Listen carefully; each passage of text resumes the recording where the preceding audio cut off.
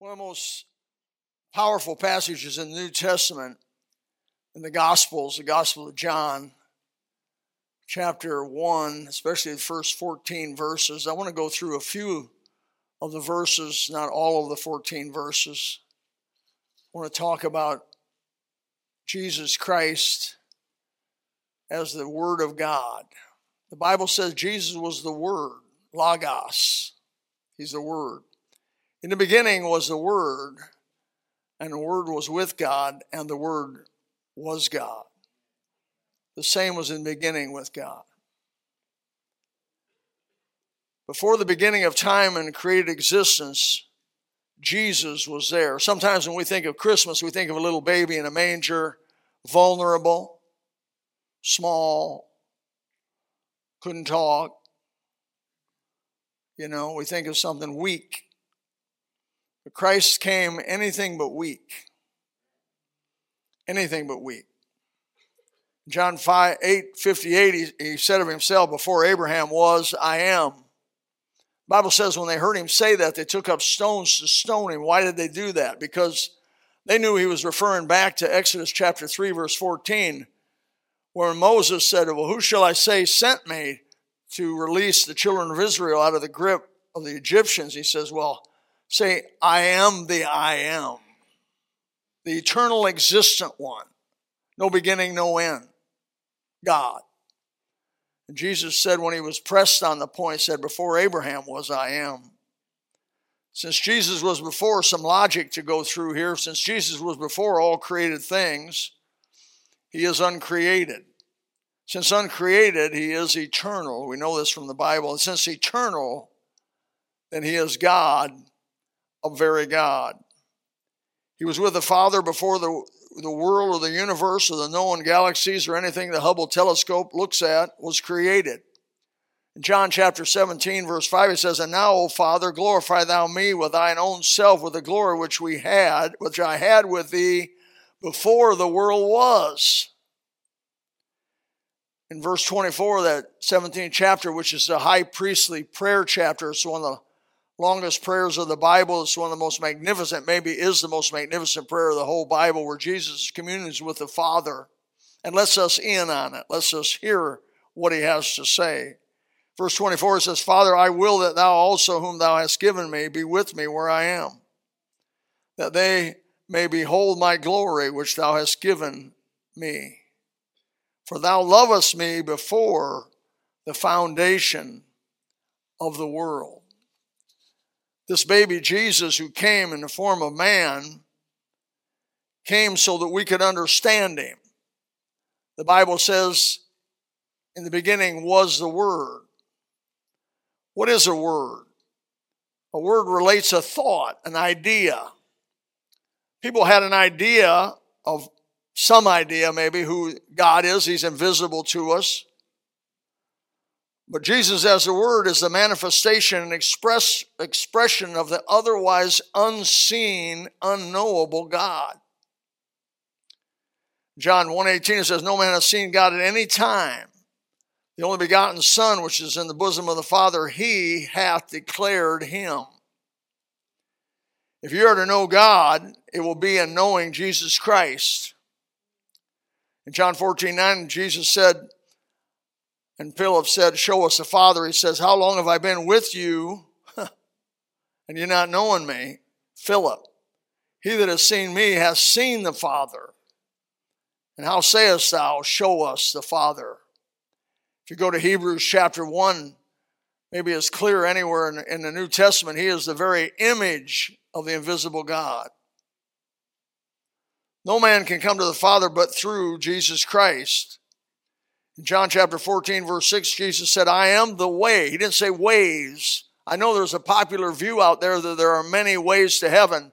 The Muslims, you can go to heaven, and the Hindus, you may go to heaven, and other variants of religion out there, and there's hundreds of them, you may go to heaven, but that's not what Jesus said, clearly and for sure. He said, I am the Word. I am the one to communicate who the Father is to you, to the world. I'm the way. I'm the truth. I'm the life. No man cometh unto the Father but by me. You say, well, I don't believe that's true. Then you're calling Jesus a liar. Either he was a liar or he was crazy, or he was Lord. I believe he was Lord. There are cults out there sometimes want to make out like Jesus is a created being, a secondary God. I call it a sub-God. Jesus is no sub-God, but God, a very God, the fullness of deity in human body. Colossians chapter 2, verse 9 says it this way, for in him dwelleth all the fullness of the Godhead bodily. That's the clearest statement I know in the New Testament about the deity of Christ. The fullness of the Godhead bodily. In 1 Timothy 3:16, as Paul said, with the Holy Spirit, without controversy, great is the mystery of godliness. God was manifest in the flesh. Going to verse 3 through 5 of that passage I told you about in John chapter 1. All things were made by him, and without him was not anything made that was made. Anything's a big word, isn't it? In him was life, and the life was the light of men. The light shineth in darkness, and darkness comprehended it not. God testifies who he is through creation. The Bible says in Romans chapter 1, if you look later, that we could spend a bunch of time on Romans 1, verse 18 to 32, what a passage of Scripture. Man, wow. The creation testifies of God. A red bird is red because God wanted him to be red. A songbird sings that song, by the way, generation after generation after generation after generation after generation. They sing their beautiful song because God wanted them to sing the beautiful song. Squirrels are squirrels because God wants them to be squirrels. Their job is to bury nuts. Plant forests. I moved out I lived 10 miles inland off Corkscrew Road on a desolate piece of 5 acres. It was scrubland, they call it. Bought it cheap because nobody wanted it. 10 land, really pines and palmettos. That's it. That's all that'll grow out there. So I started planting oak trees, and since I moved out there, I've planted probably 100 and 150 trees. Those oak trees have gotten big now, and they produce acorns, and guess what the squirrels do? They do their job. They plant. If I told my wife, if we just let this thing go from here out, this place would be total oak trees. Oak trees are growing everywhere. They've planted hundreds and hundreds and hundreds of nuts, and they plant them just about right, 2.5 inches down. You say, do squirrels ever remember where their stuff is? Not much.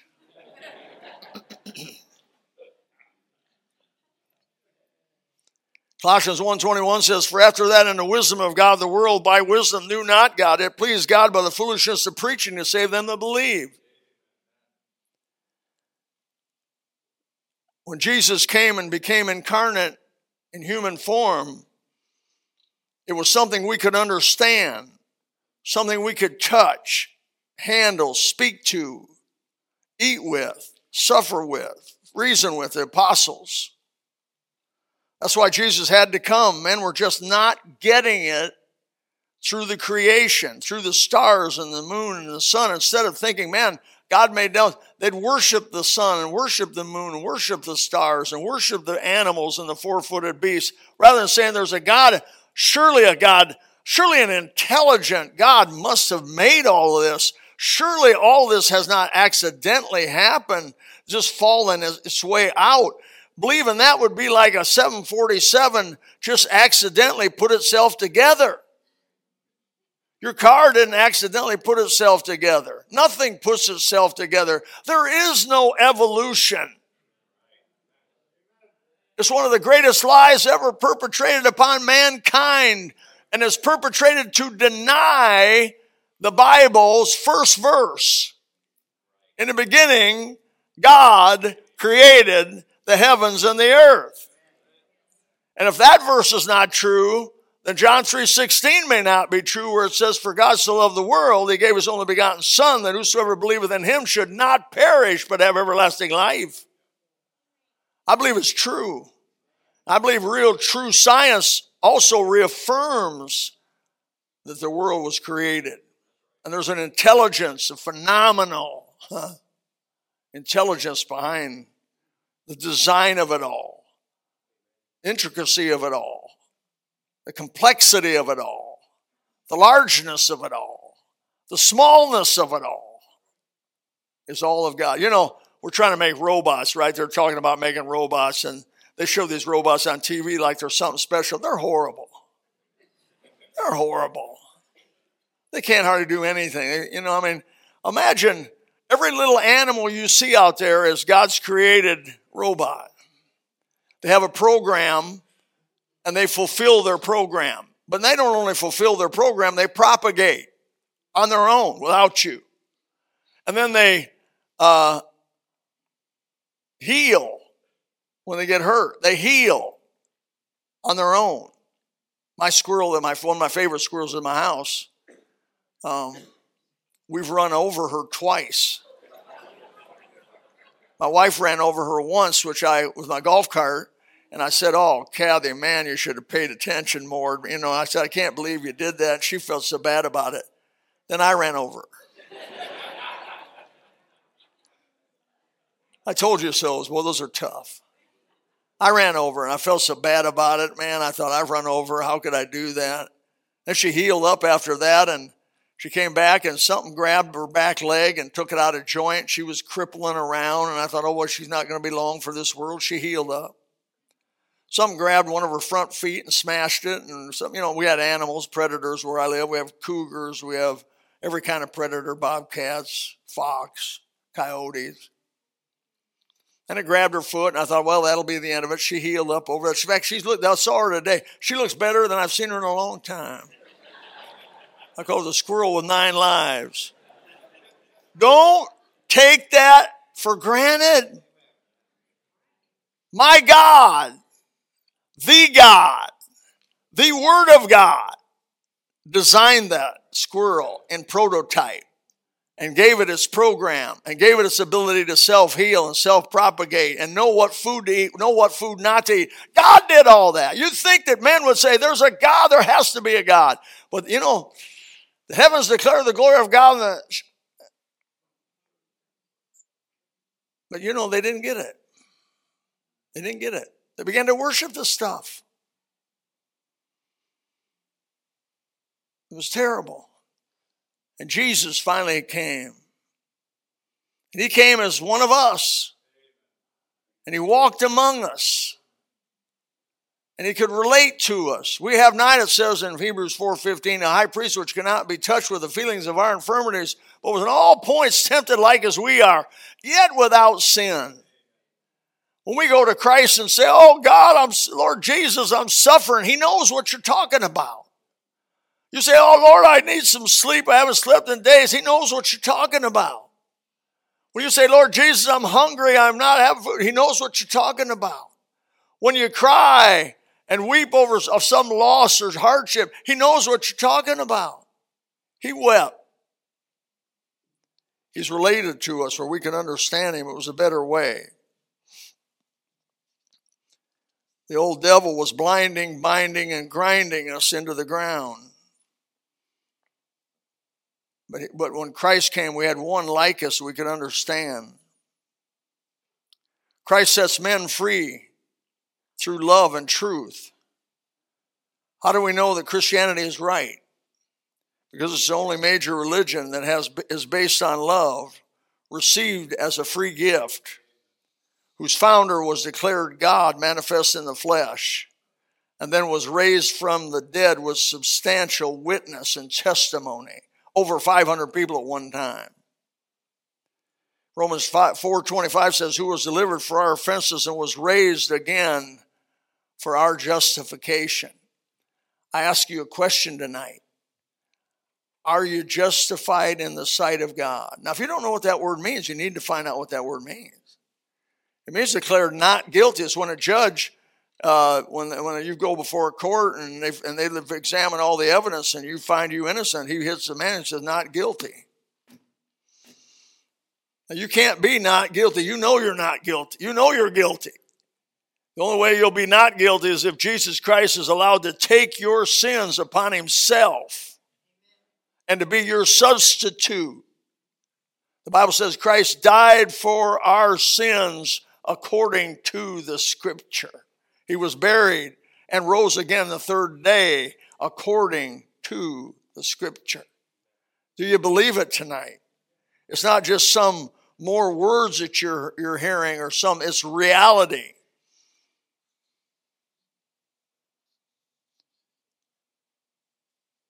I like in verse 11 through 14 of John, it says, he came into his own received him not. But to as many as received him, to them gave he power to become the sons of God, even to them that believe on his name.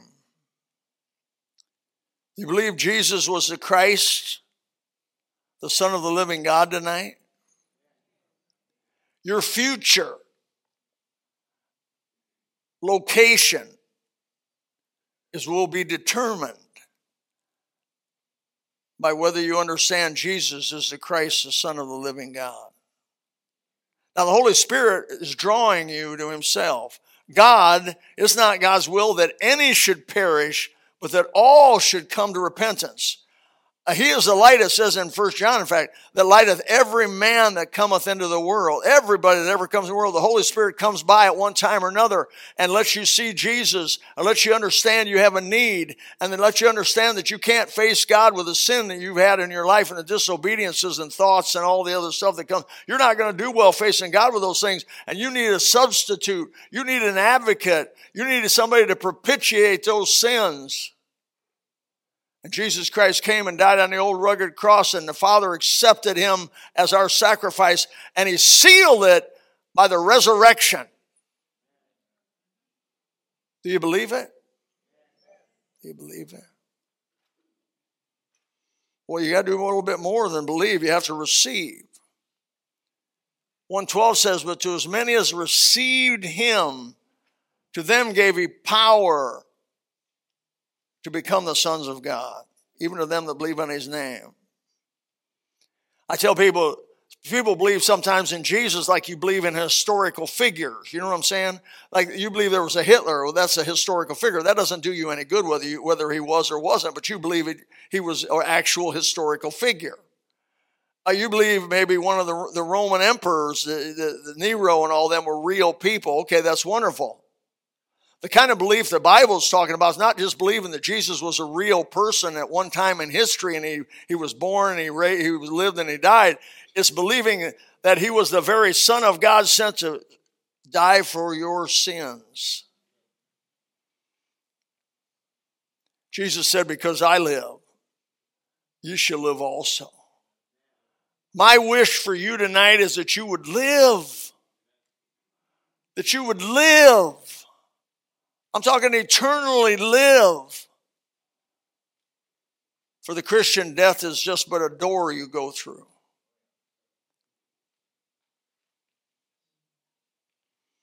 He said in verse 13, which were born not of blood, nor of the will of flesh, nor of the will of man, but of God. God's the one who births us. And the Word was made flesh and dwelt among us, as we beheld his glory, the glory of the only begotten of the Father, full of grace and truth. This is why his identity is so important. They crucified Jesus because of who he said he was.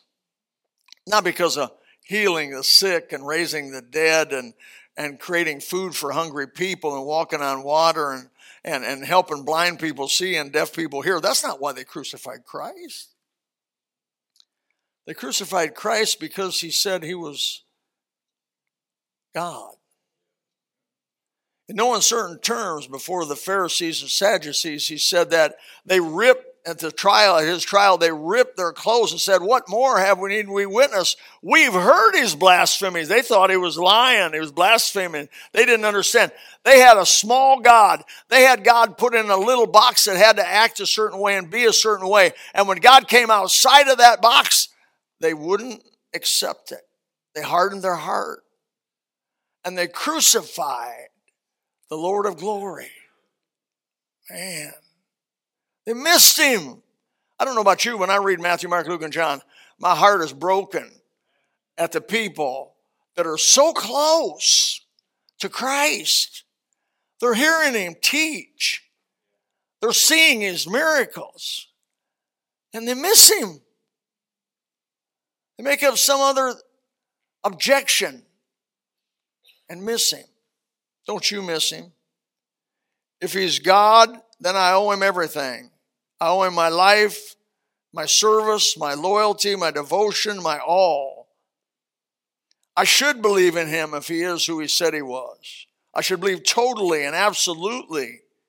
I should trust him no matter what comes temporarily on my life, no matter what hardships may come on my life. I'll never get bitter at him or upset with him because I know all things work together for good to them that love God and are the called according to his purpose. Everybody wanted to know who Jesus was. Everybody had a question in their mind. The crowds around Jesus wanted to know. They said, is he a prophet? Is he Messiah? Is he just another great man that's come along? The religious leaders wanted to know. They said, is he Beelzebub? Is he a fraud? Who is he? All the way to the very trial of Jesus, they kept asking him the same question. Who are you? He kept telling them. But what authority did you do these things? Who is your father? The disciples, the apostles wanted to know. When he calmed the sea, they asked, what manner of man is this that even the winds and the waves obey his will?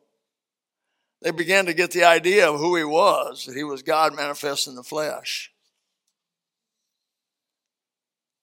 Pilate stood before the Messiah, questioned him. In John 18:33, and Pilate entered in the judgment hall again and called Jesus and said, art thou the king of the Jews? And Jesus often didn't talk to Herod when he was sent to Herod. He didn't talk to Herod at all. Herod didn't deserve to be talked to. Herod was such a wicked individual. But Pilate wasn't. He was a Gentile. And Jesus began to talk to him. He says in Luke 23:37, and saying, if thou be the king of the Jews, save thyself, the crowd cried. The centurion that crucified Jesus, he crucified hundreds and hundreds, maybe thousands of people. He'd seen them die. He saw the way they acted when death was in face to face with them. He said when the centurion was stood over against him, saw that he had cried, he gave up the ghost. That is Jesus. The old centurion said, truly this man was the Son of God. Eyewitness of, man, as close to it as you're going to be. Herod wanted to know and thought he was John the Baptist raised from the dead. The whole city of Jerusalem in the triumphal entry cried, who is this? The Gospel of John answers it this way, but in John chapter 20, verse 31, and if you don't have, I know it's dark and you can't maybe see good, but when you get out of here, John chapter 20, verse 31, it is the theme of the book of the Gospel of John. But these are written that you might believe that Jesus is the Christ, the Son of God, and that believing you might have life through his name. That's it. That's why the Bible's written. The Bible's written so that you would believe that Jesus is the Christ, the Son of God, that you may receive him as your personal Savior and Lord. And then when you trust Christ and the Holy Spirit will come in and seal you, the Bible calls it being born from above or being born again. God himself will be in you, the hope of glory, and things in your life will change. From that moment they'll begin to change. Man, if you could have seen me as a teenager and how crummy and rotten and dirty and filthy I was as a teenager, doper.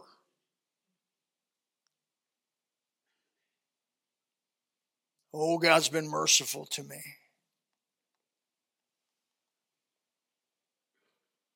Peter confessed him.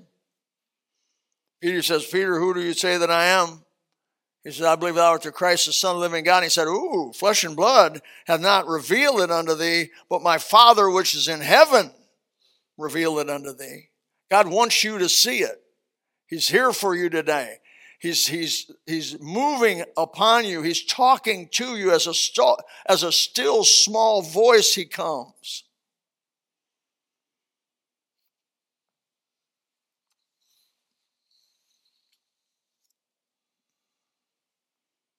Will you trust him? Will you trust him? Did Jesus exist? Really, yes. Well, I can go back in history and say Josephus in 37, historians said he did. I can go back in history from 14 AD to 68 AD, a man by Tacitus, a Roman historian, says he did. This is outside the Bible. Another man, a Roman historian in the 2nd century, mentions Jesus and said he existed. And the New Testament is a New Testament account of Jesus' reliable preacher.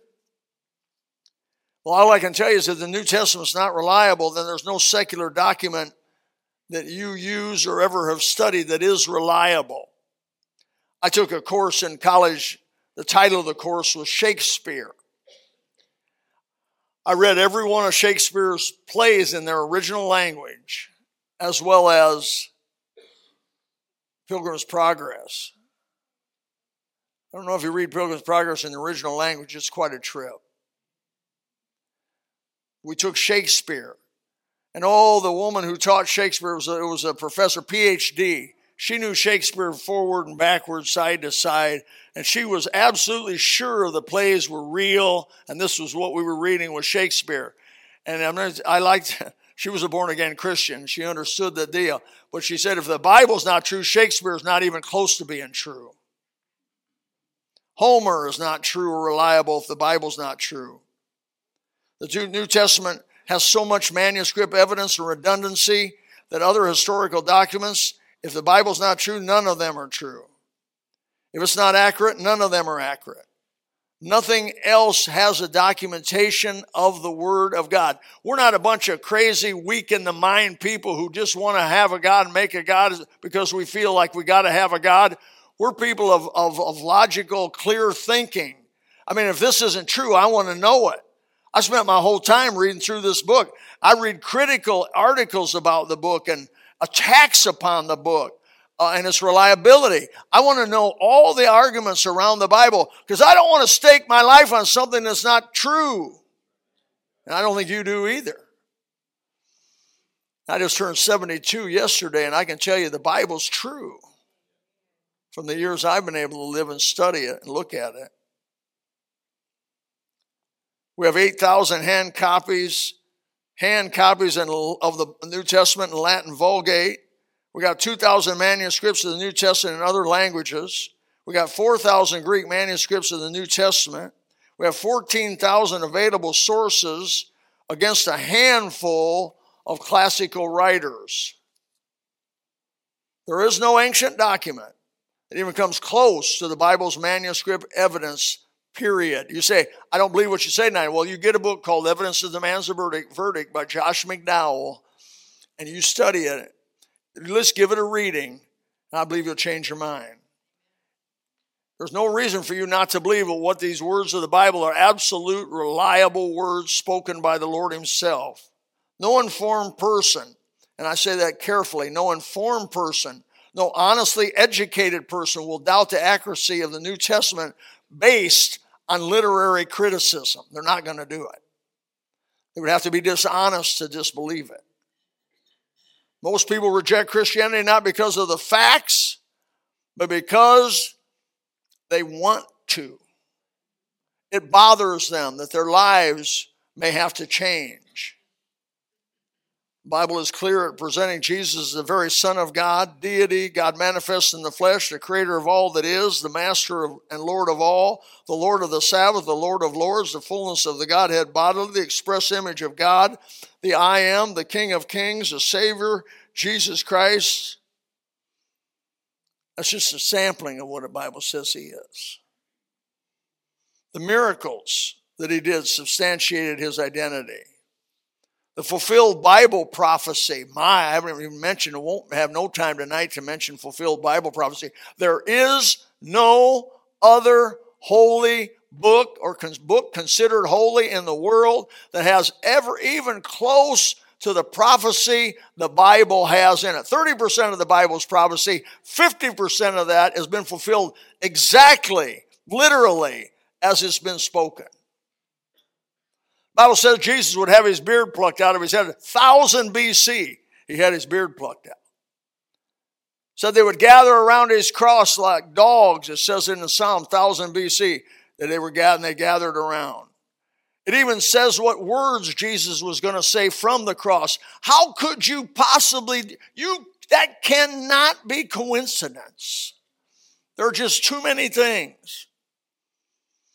One person has said there's over 300 prophecies of Christ that were fulfilled in his life. Literally. If God became man, you could expect some things. You could expect some things. What would those be? An unusual entrance into life. If God became man, well, I would say the virgin birth was unusual. You would expect the one to come, God would manifest in the flesh, would be without sin. And Jesus said, "Who are you that convicteth me of sin?" You would expect him to have supernatural power. There are 34 recorded supernatural miracles in the Bible, in the New Testament. You would expect accurate sense of his difference, an acute sense of his difference. When Jesus walked among people, they knew something, he was different somehow. There's something different about him. Who is this man? He would have a lasting and universal influence. And here we are, 2023. He was crucified he was crucified, I believe, April 6th, 32 AD. And here we are at 2023, and we're having a service tonight all over the world. And on Christmas Eve, they're having services as the sun moves around and as they come into their time. All around the world, they're having services about this Jesus Christ. You would expect that if God manifests himself in the flesh, wouldn't you? You would expect if God manifests himself in the flesh that he could satisfy spiritual hunger. And millions have testified that God has given them, Jesus Christ has given them peace. I testify. How many in here tonight testify the Lord Jesus Christ in salvation has given you peace? Yeah. They all lying? You would expect if God was manifest in the flesh that he could exercise power over death. You would expect if God was manifest in the flesh that he would speak great words, maybe the greatest words ever spoken. And are there any more quoted words of any ancient person that lived than the Lord Jesus Christ? Here we are quoting him tonight, and he's quoted all over the world, and every week and every Wednesday night and Sunday he's quoted. I mean, we're not quoting Caesar Augustus, and we're not quoting Nero, which at one time were big shots. We're not quoting Genghis Khan, which was a big shot at one time, or Alexander the Great, which was a big shot at one time. Very few, if any, people ever quote them anymore, but they're quoting Jesus. You would expect that if God was manifest in the flesh. Who fulfilled in history prophecy like Jesus? No one. Who claimed resurrection with so many witnesses? No one. Except Jesus. Whose words have been published as Jesus' words have been published? No one. No one, even close. I did a study one time on how many, the Bible and its publication. And I just couldn't even believe when I started saying, you can Google me. You can fact check me. You can get on there and look this for yourself. How many Bibles have been printed, and then how many Shakespeare plays have been printed, or whatever famous person that you believe. The Bible's up here, and everything else is way down here. There's no book in the world been printed and reproduced Why do you think there's such an urgency to reproduce this book by God's people? Because they believe experientially by their personal testimony that this is true. And let me say this. If I was a researcher in medical profession and I was looking for the cure to cancer, I have cancer. I've had cancer and I have cancer. And I'm going to tell you, it'd be a thrill for me if somebody came up with a silver bullet. You know, take this little pill, boom, it's over. Take this vaccine, boom, it's over. There's no more cancer. They kill all cancer. There's no more cancer. Whoa!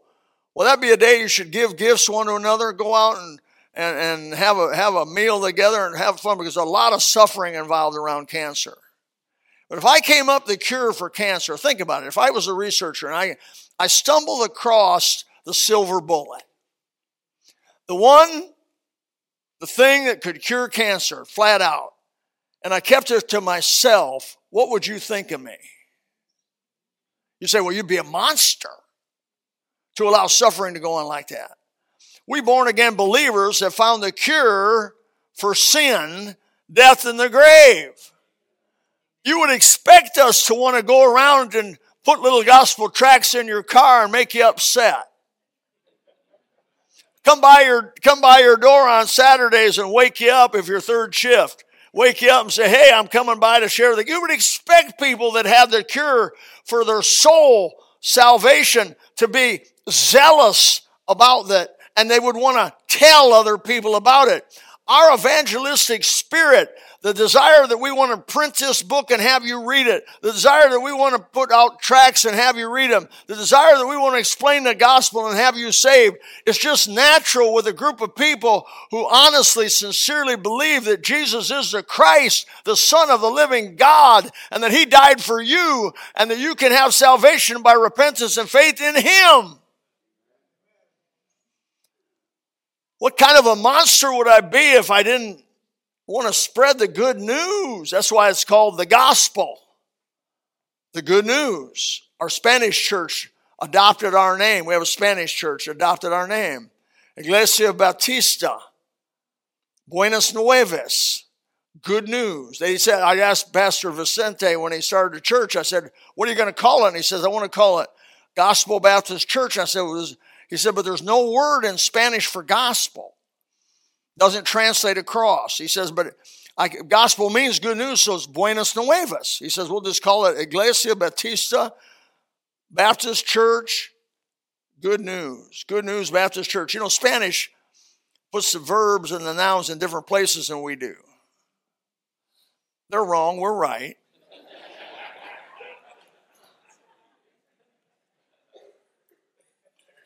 You go to Spanish people and say, what language are you going to speak in heaven? They say, Spanish, what do you think? You go to English people, they're going to speak English. Well, and you go to Hebrew, what are they going to say? Hebrew. Well, Hebrew was way before all of us. All I know is when Jesus speaks, I'm going to understand what it is, and that's what I need to know. Are you saved tonight? Do you know Christ? If you'll confess with thy mouth the Lord Jesus, believe in thine heart that God hath raised him from the dead,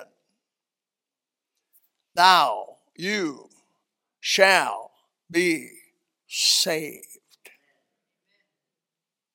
Father in heaven, come, we pray. Thank you for this celebration of the birth of the Christ, the Savior of the world, if they believe. Father in heaven, please work, and I know you are, and I know you will.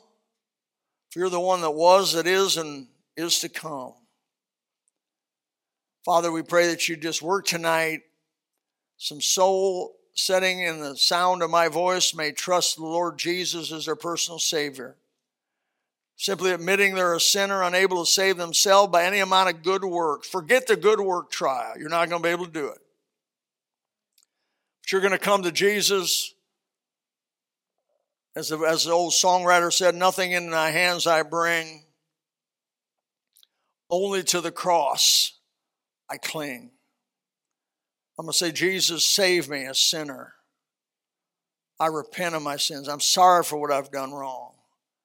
would you save me and forgive me by your shed blood? The Lord Jesus wants to do that. He wants to save you and come to you and give you peace and help you, grow you. We pray, God, that you'd move tonight. In Jesus' name, amen. If you would like to know more about the Lord Jesus Christ, you may contact us at the church website, gospelbaptistchurch.com, or you can go to Facebook and type in Gospel Baptist Church, Bonita Springs, Florida. Also, you could call the church office at 239-947-1285. Thank you, and God bless.